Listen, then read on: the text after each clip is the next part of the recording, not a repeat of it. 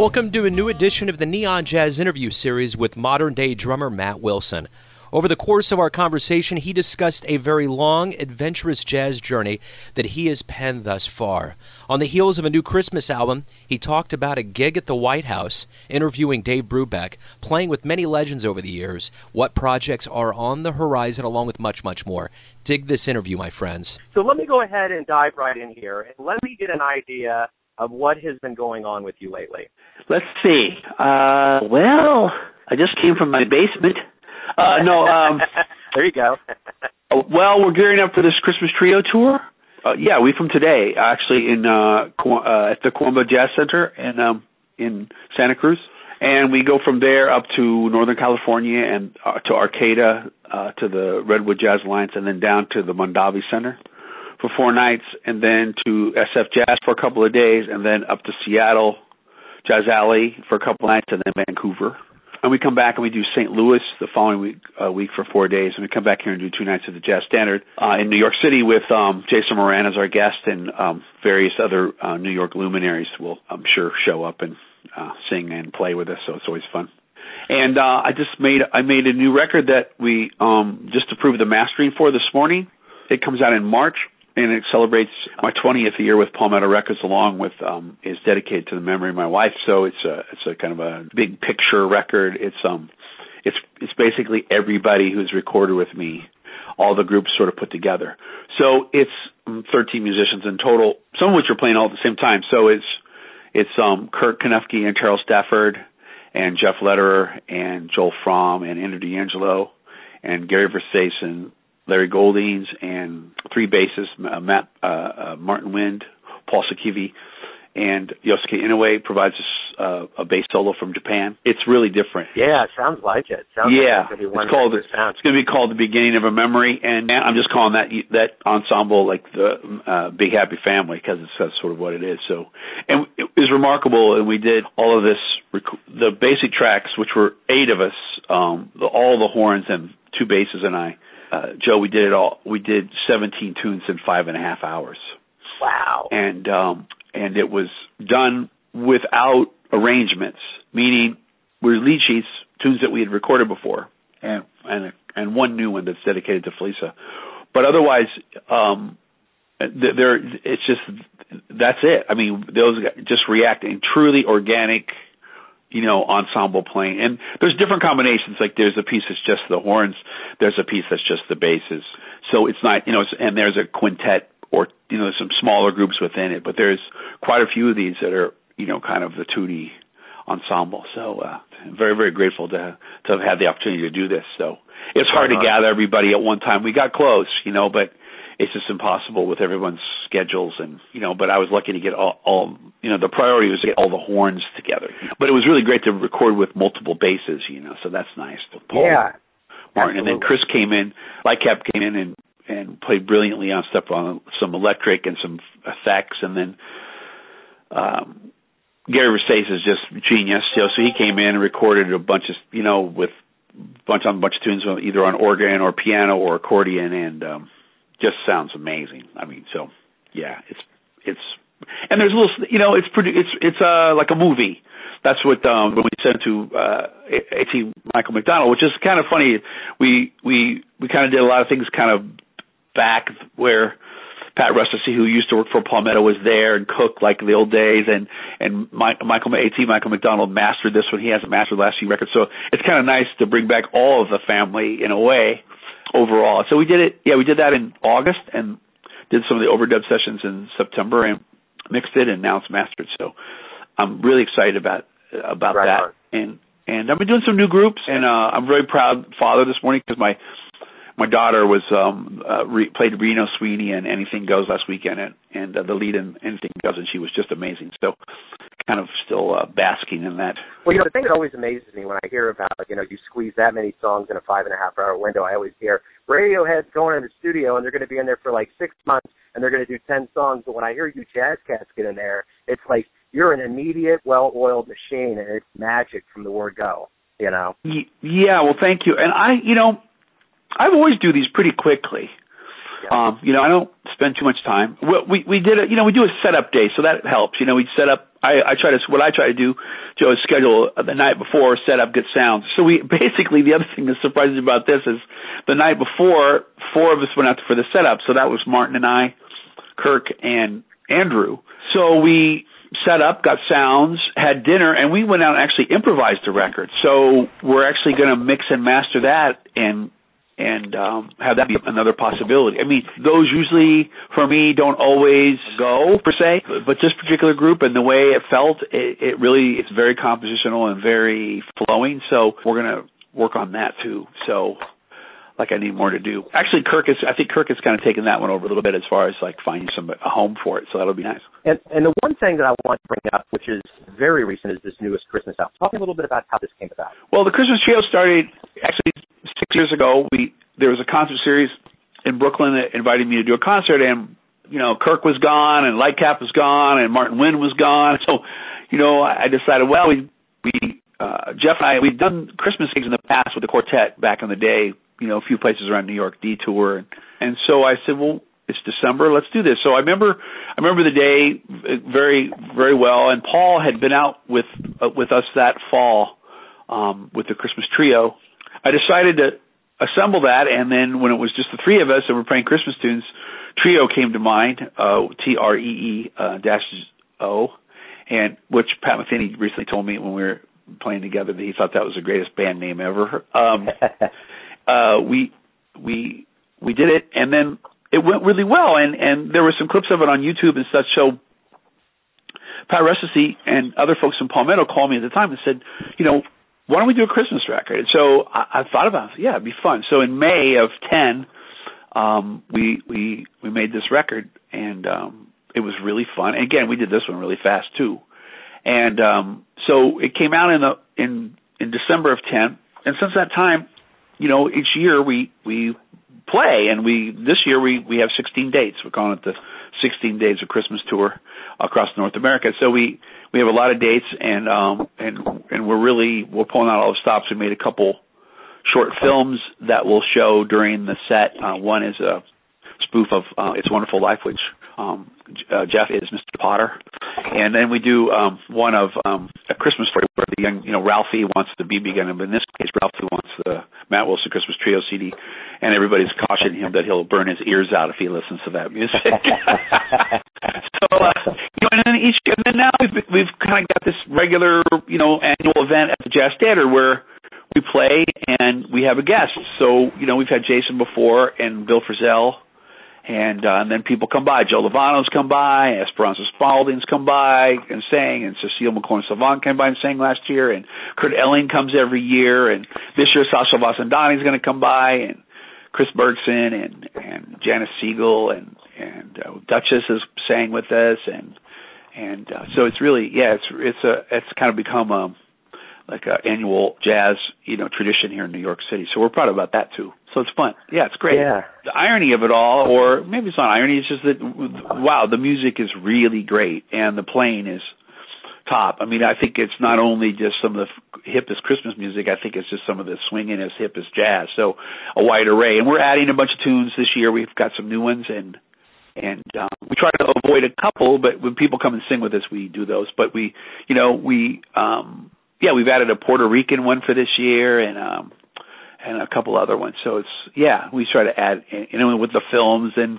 we've just got matching red blazers, velvet blazers that are like really hip. Yeah, sweaters. So it just depends. It's great. I mean, we're really trying to have as much fun as possible with it. Yeah, absolutely. Well, let's take this elevator down to the beginning of your life here, and let me find out, where were you born and raised, and what was your childhood like to give you this love of jazz and music? I was born in West Central Illinois. Knoxville's the town. It's near Galesburg, kind of halfway between Peoria and the Quad Cities. I was born in, the 60s, 64. So I was, I saw music on television. I was born with a club foot, so I had a lot of cast on my legs. So one of the ways that my mom would entertain me was the turntable. We had the stacked turntable, the console with the stack. So my mom could put on, 4 LPs and get work done, or be close. And she'd put stuff around me. Her claim about my affinity or drawing to the drum set was that I couldn't move around a lot. So I was in one place. So she would place stuff around me, and that's how I played. So she always thought that that was one of the reasons I was drawn to the drum set. I think Mom was pretty wise in that regard. So, and the music was great. She put on we had like a record of these marches, and I liked and other records, and so that was I heard the music and I really liked it.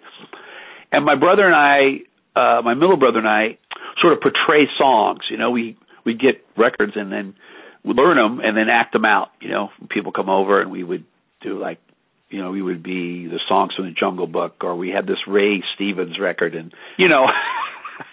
I look back and I see where the progression comes, And then my brother's 5 years older, my middle brother, so he started playing saxophone in junior high. I saw drums, really like the drum set on television a lot, but then I saw the Lucy Show after one time, the early 70s Lucy Show, and Buddy Rich was a guest on there and was judging a drum contest. And so you can see this episode actually on YouTube. It's pretty amazing. And so that's when I saw it, and that's when I really got into it. I mean, it's like second grade. It really hit me. I was like, wow, I really dig this. And I had a friend in high school, in junior high and high school. Well, I met in grade school actually, but we were friends throughout. But later in that time period, late elementary school, we'd hang out, and he had records, and we'd listen to records. I'd bring records, and we'd listen to records. And his parents belonged to this record club. So by chance, probably because there was drums on the front, they ordered a Buddy Rich, Max Roach record called Rich versus Roach on Mercury Records, with arrangements by Gigi Grice, and Phil Woods was on the record, and Julian Priester and John Bunch. I mean, both their bands were represented. Jimmy Cobb was actually at the date. Jimmy told me that we were teaching together.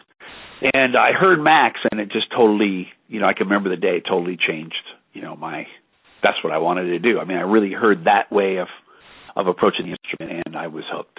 So very cool. That's sort of a part. And then, then it just kept elevating from there. I would go see a lot of people. That same friend of mine and I would go see anything that was near. So one time, Joe, we went to one town north and saw Clark Terry, and we went to one town south and saw Dizzy with his quartet, and then we went to Champaign and saw Urbana and saw Oscar Peterson solo. Yeah, right? So this was in 80, 81. And then Louis Bellson would come around a lot. So I would see Mr. Bellson and talk with him, and he was always very encouraging. And so I had a lot of, my parents would take me to everything. And I was, I'm really blessed for that aspect of things. So clinics, we saw, I would go to clinics all over the place, and camps, and et cetera, et cetera. So, it was great. So I got into a lot of things very, very early on, and was pretty serious about it. I had some great teachers, private teachers and high school teachers, and I had a great college experience, and I did major in jazz, thankfully. I majored in percussion. I don't mean that in a bad way, but we had a lot of things coming through. I went to school at Wichita State, so the festival was big, and I got to meet a lot of people there who became still my friends, or, who I've since got to play with.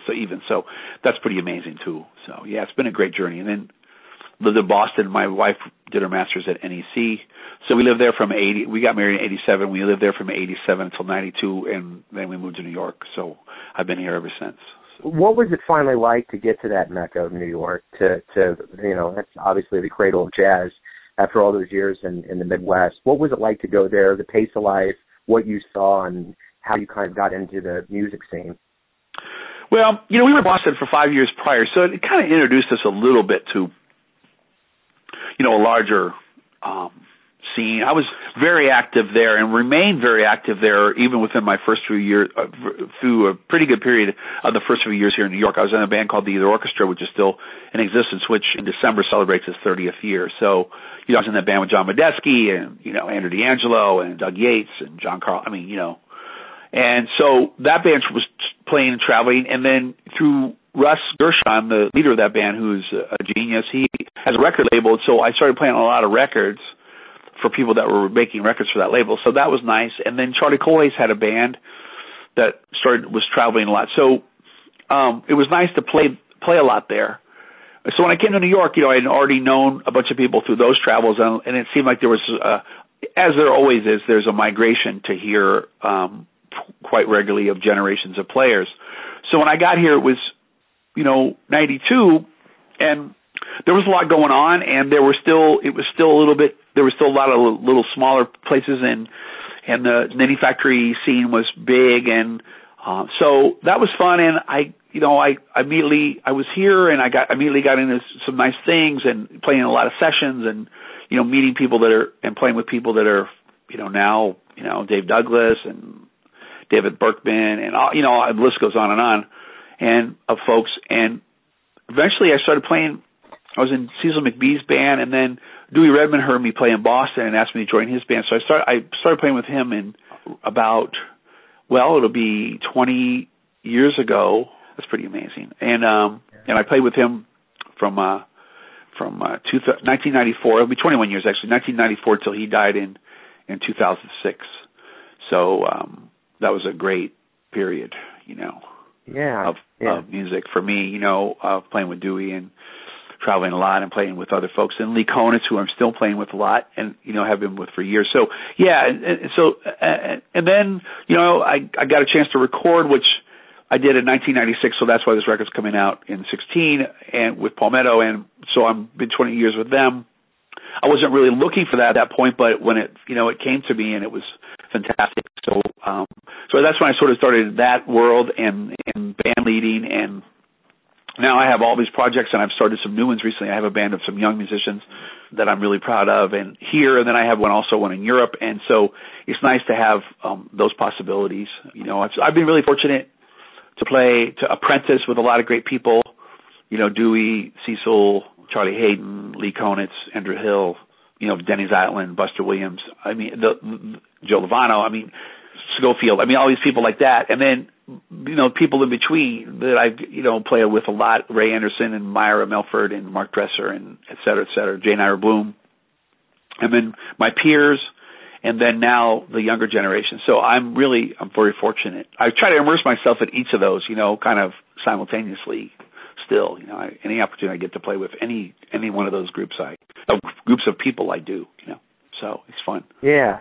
So pretty much from the word go, you have been kind of around high caliber people, what we would consider jazz stars, and really celebrated people. What has that education been like? I mean, you got a formal education in the classroom, but it seems like you've been worked over pretty well with the real world, with being around these people. What is it like to be around that caliber? Now that these younger cats are coming up, you're in that echelon of jazz star status. What is that whole circle like for you? Well, that's flattering. Thank you. Really, I didn't move to New York until I was 27. So, I mean, I was doing I've always played with older musicians, even when I was a kid. I was drawn to that music, and so I was playing with older musicians. So, and in Boston, it was a little bit more of a peer group vibe, which I think was great at that point, because you learn a lot from your peers. I mean, you really do, like, about music and about recordings and et cetera, et cetera. So that was really actually very hip, and I sort of had to seek out more of the older musicians in Boston. But when I got here, it became and then through all kinds of circumstances. But they teach. That's really where you learn. I mean, and so that's why I'm wanting to do this now with younger musicians. The group I have are either one is a graduate from the new school, but two are still presently students there. They're both the two younger ones are 19. They're young, and it's nice to present them because I really believe in them, and to give them the opportunity to play and have people hear them. For myself, I learned a lot about presentation. I learned a lot about behavior. I learned a lot about, people who are positive. I've always been around very fortunate people that are really not only remarkable musicians and performers, but really amazing human beings. So, you learn a lot about how to be and in certain cases how not to be, but by experiencing other, aspects of it. But through all those instances, it's always a learning experience, and I'm grateful for each and every one of them. And I've been really happy too to know, like with the quartet, for example, or Christmas Trio, or even Arts and Crafts to a certain extent, to have put bands together now of where these musicians are all highly regarded as all stars. I mean, I was one of the first people to ever bring Chris Lightcap out on the road, or Kurt Konefke, or or Paul Sikivi, and now these guys are all, everybody knows who they are. So, that's a nice feeling that I had. I'm not saying I was responsible by any stretch of the imagination, but if I had anything to do with it, I'm extremely proud of that. So that's nice too. Well, speaking of being involved in things, it was interesting when you were at the Artist in Residence at the Litchfield Jazz Fest. You got to speak and interview Dave Brubeck. What was that experience like? Wow, that was a human experience that you'll never forget. I'm a very allegiant to the music, and I try to serve the music in as many different ways as I can. So, for example, as a player, first and foremost, but really as a teaching artist, I'm really active. As I'm now curating and artistic director of a series at the Tillis Center here on Long Island, and we just presented our first concert of that series, which was Bill Charlap's trio with a workshop and a pre-concert talk with Bill, and then people right up close, and then we have 2 more concerts in that series. Started launching another little home, house concert series here in my town with a friend.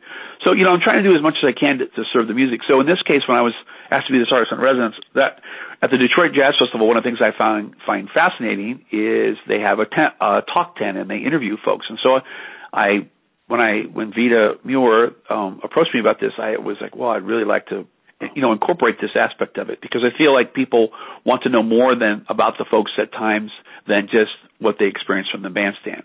And they'll be more connected to those folks if they hear stories. I mean, life is really about stories anyway. So if you get a chance to hear a great artist like Mr. Brubeck, or I also did the same thing with Mr. Roy Haynes and Mr. Jimmy Heath and Joe Lovano and Vijay Iyer and Mario Pavone over the 2 years that I did that, when you hear stories and you hear their human aspect of their lives, you become more connected to them.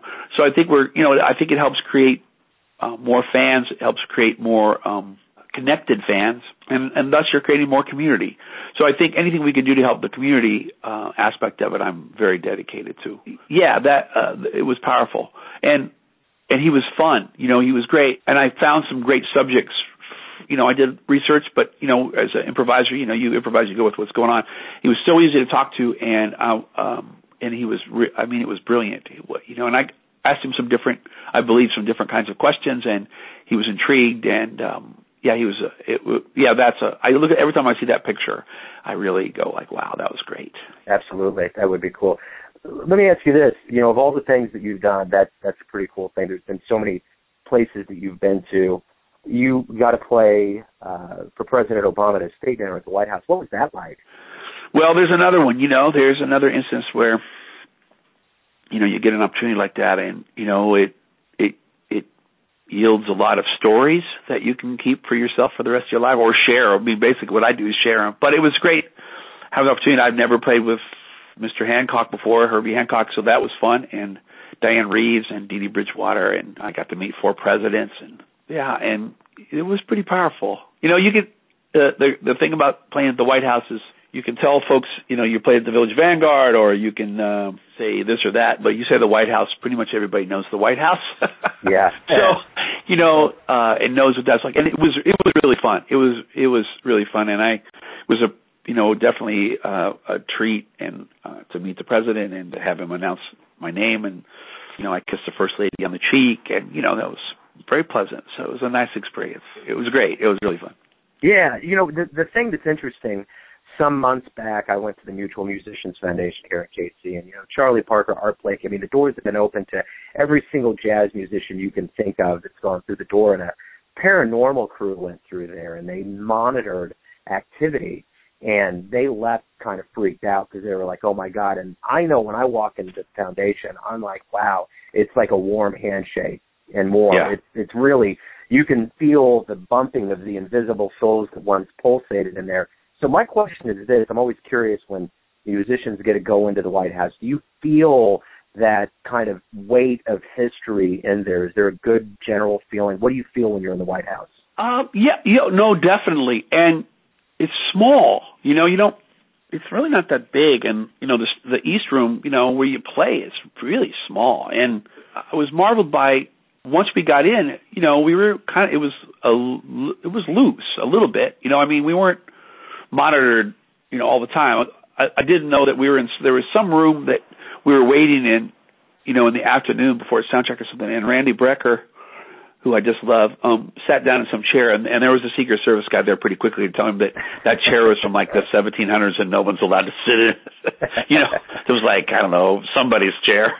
But, they were cool about it. They were nice. They didn't tackle him or anything. They just said, sir, we can't allow you to sit there. But, I was fine with everything until there was the only thing that made me a little nervous was they said, right before we went on, somebody came from the Secret Service and said, if we have to stop, we'll go like this, and that means you stop. You don't play another note. That means we got to get the president out because of something. So, you don't hear that backstage very often. No. So, and then people were really close. President Clinton and Secretary Clinton were right in front of me, and the Carters, right in front of me. Basically. So yeah. It was great to play and look up and see those people digging it. Yeah. Well, and we've had a good history of presidents really dig jazz. I mean, here in Kansas City at the KC Jazz Museum, Bill Clinton sax is there, so his brain's in jazz mode, Yeah.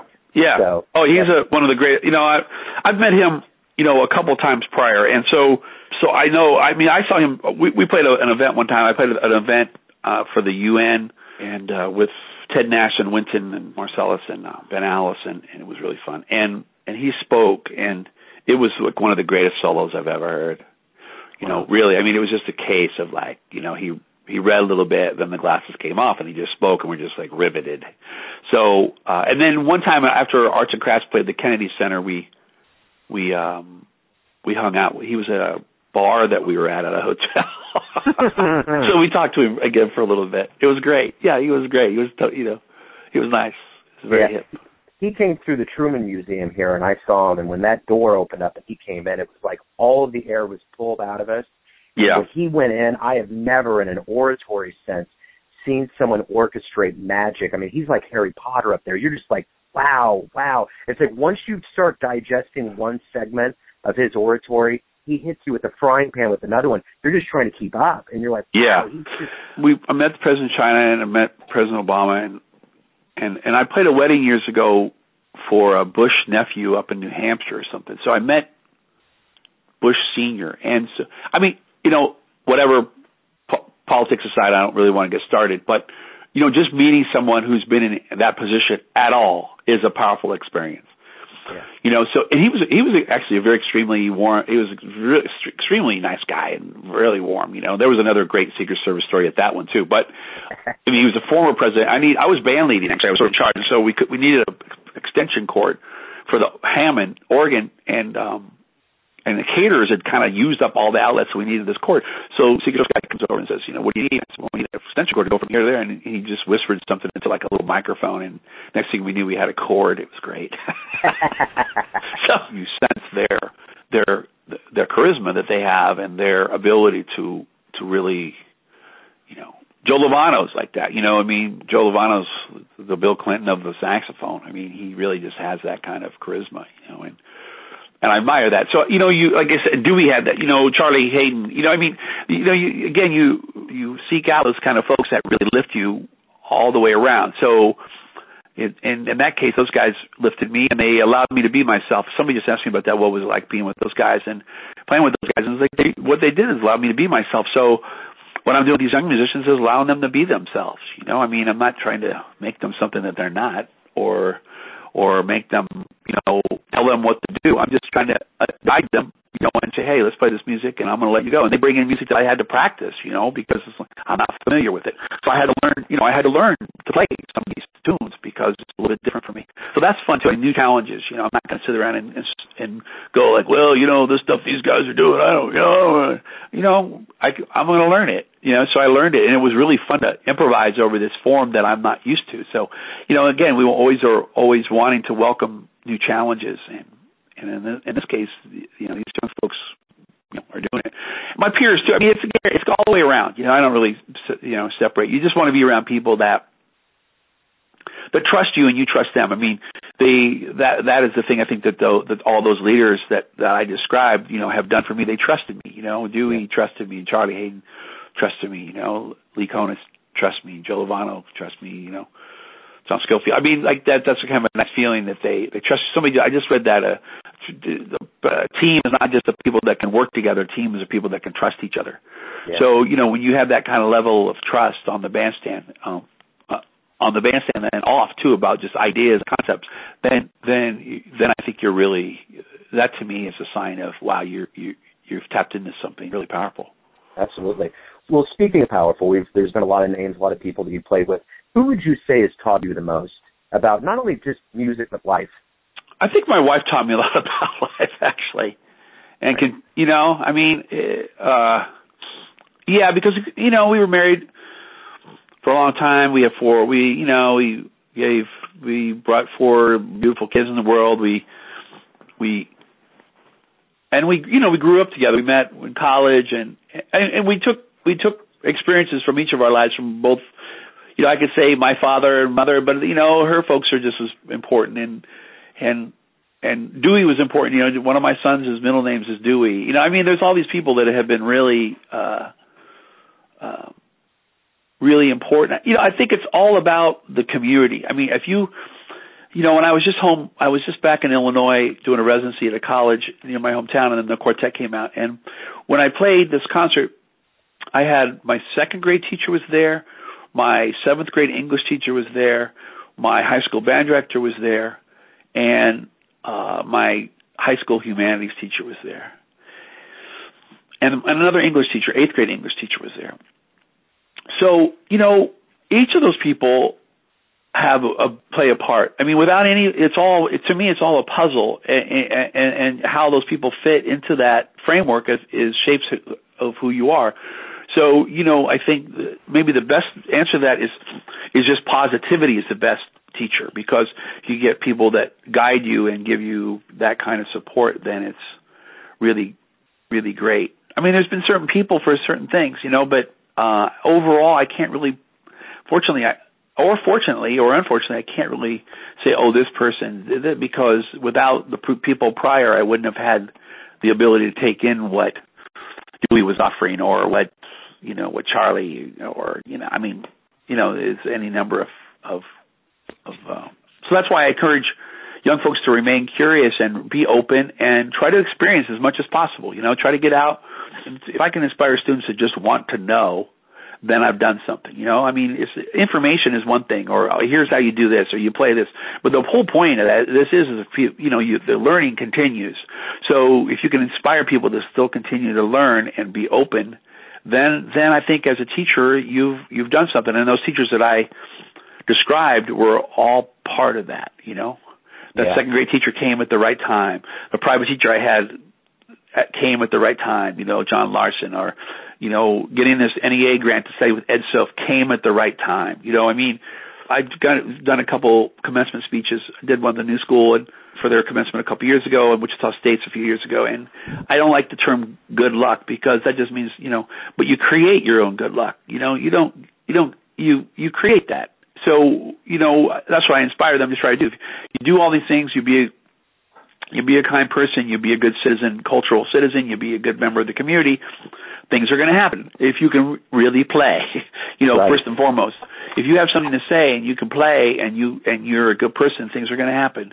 And you can have the best press kit in the world and all the whatever and bells and whistles, but if you can't play, or if you don't have that, if you don't have a long time welcome to all these people in your life that can help shape that, then it doesn't really make a lot of difference. Again, it could be any of those sources. Again, it's all about stories. So you just collect stories along the way, and people you never know. A guy said something to me once at a cabinet store that I'll never forget. Really. I was there with my father-in-law, and it was just like we got back to the car, and we're just like, wow, that's about as much wisdom as you never need. So, or I was sitting next to a pilot on an airplane. A guy on an airplane a few years ago. Eddie Gomez and I were flying somewhere, and sitting next to this guy, and he worked on race cars, and he was talking about and he drove, and he said, well, Matt, he goes, certain people, there's people that drive race cars, and then there are race car drivers. You dig? There's people that do this, and then there's people that really do it. Yeah. That really, the people that we know about, usually those people are the ones that are the ones that have broken the rules a little bit and have not been afraid to try something different and not adhere, So there's like the saying that Eleanor Roosevelt said, is that ladies that behave rarely make history. So, we can apply that to everything. I'm like, wow, if you always follow. So that's why, with life, especially with what's happened, losing my wife and everything, I'm not holding back, doing all the projects that I want to do. We're taking these chances with these movies at this, trying these out on this tour. We're just, going to go for it, Yeah, absolutely. Well, let me ask you this. I'm going to go back to your early years. Were there any albums that you had growing up that really had a profound influence on you that really kind of affected your jazz brain? Oh, by all means. Working and Steamin', Miles Davis Quintet. Yeah, definitely. Live at the Percy and Ahmad Jamal. It Might As Well Be Swing, Sinatra and Basie. I was really fortunate. My brother got me this record set. I'm just staring at it right now, up on the shelf. It's called The Drums, and it was a set put out by ABC Impulse Records, and it was sort of an overview of things that were on Impulse. But so it was Baby Dodds at that point all the way to Barry Altschul. So I was very fortunate to get that because I was checking out, Danny Richmond on there and Sid Catlett and Philly Joe Jones and Louis Bellson and Buddy and Chico Hamilton.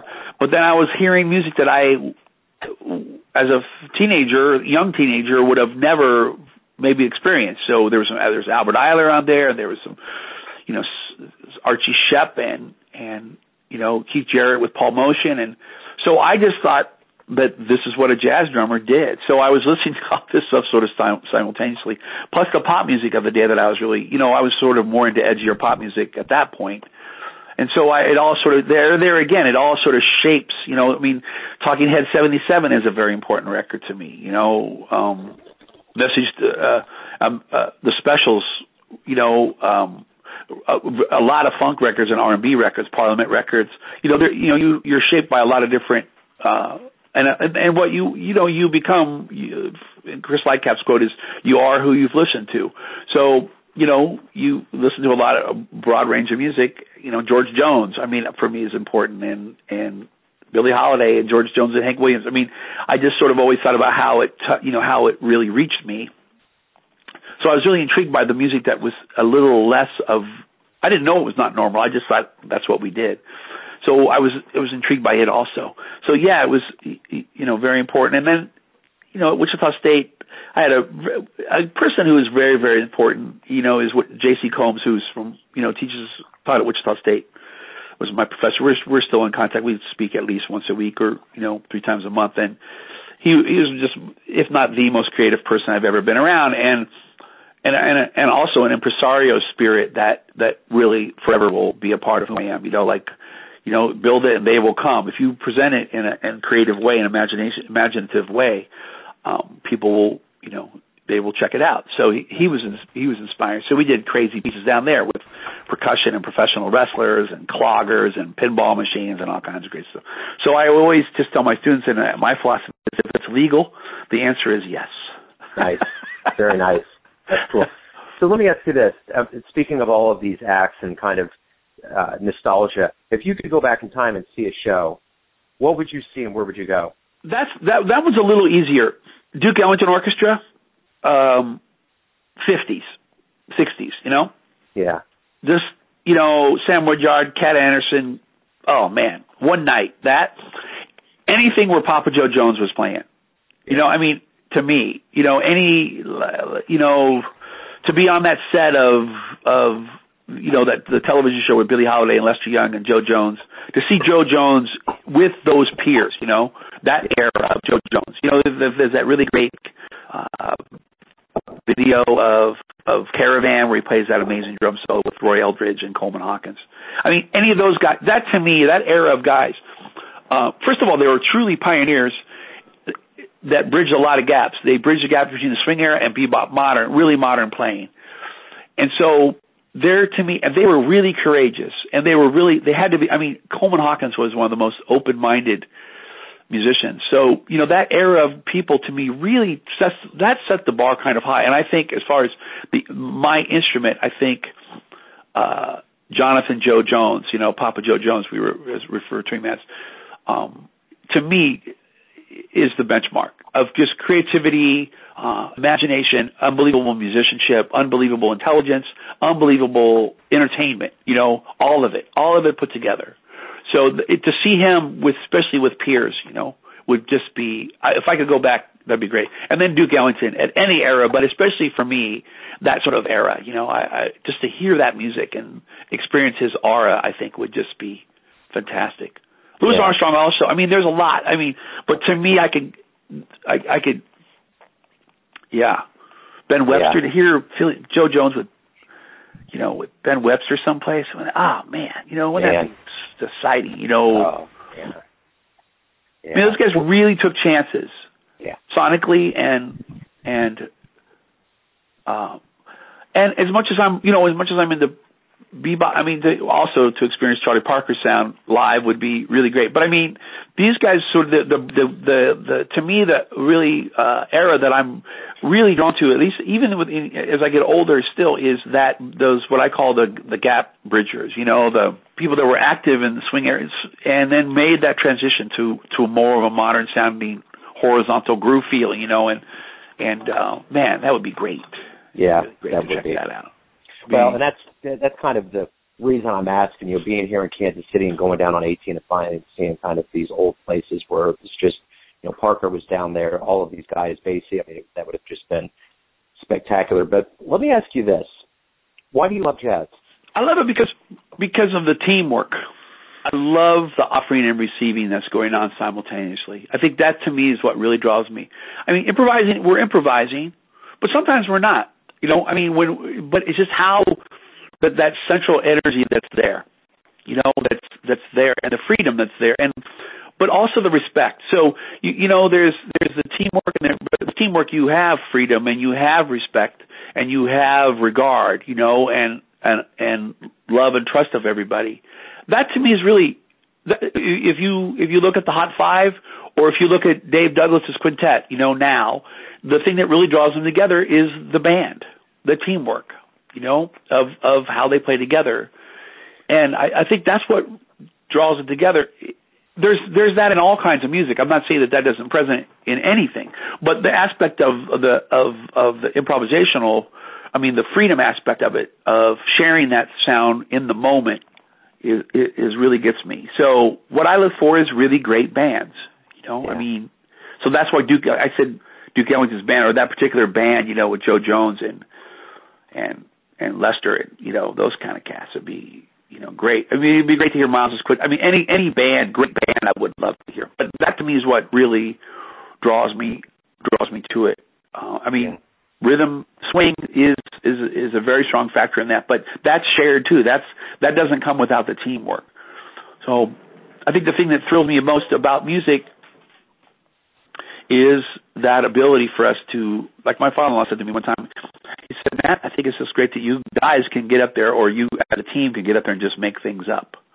And we don't think about that as we do it all the time, but it is pretty amazing that we can get up there and just do that. And I can go play jazz with great soloists, people playing, and not be, satisfied, but wow, when you play a song together and you feel the sound, you feel the spaces, you feel the song, you're really people that really play the song. Wow, there's nothing like it. There's really nothing like it. Yeah. Let me ask you this. You've had a long, fruitful career up to this point. You're far from being over. But when you think about your life and what you've done for jazz, what are you happiest about? That I've allowed. Yeah, I've allowed. I've allowed people to, sound good. I think that's the thing. I've gotten to record, I've gotten to play on, 350 records as a sideman, made my own, play, numerous concerts. You can walk away and go like, wow. Even though I played like a little place in my town, near my town last night, a little gig, 6 to 9 at a little place. Knowing that I walked away, that this trombone player said, man, this felt really great. It was really easy to play. That to me is like, that's what it's all about. Yeah. If I can walk away knowing that I helped the teamwork happen, then I know I did my job. Yeah. I don't think I'm an innovator. I don't know. Maybe I brought some humor or some. I'm happy that people now are sort of seeing that the music can be social and it can be joyous. And if I had anything to do with that, I'm happy. But for me, the aspect that I can, through my craft and through my vibe, through my presence, that I can welcome that, then I really feel like I've done something. So, cool. One that I think about is on 60 Minutes years ago. One of those guys was on the bus with Mr. Basie. So they asked him the same question. What would you like to be known for? And he paused and he looked and he said that Count Basie was a really nice guy. Cool. And, you know, there's another one of those moments where, you know, and so hopefully that, too, that was a good citizen for the music, but that I allowed, you know, whatever it was, whether it was free, whether it was swinging, whether it was happy, whether it's comical, whether it's sad music, you know, you provide whatever it needs to support that. So if I've done that, then I feel like I've done something.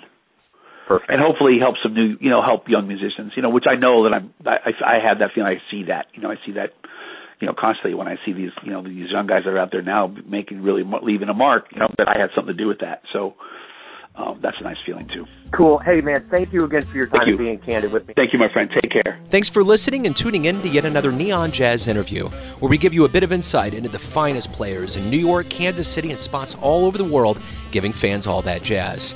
And thanks to Matt for his music and his passion.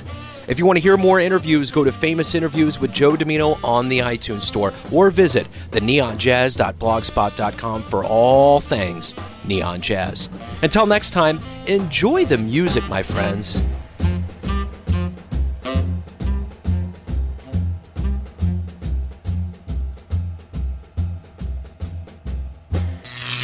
Neon Jazz.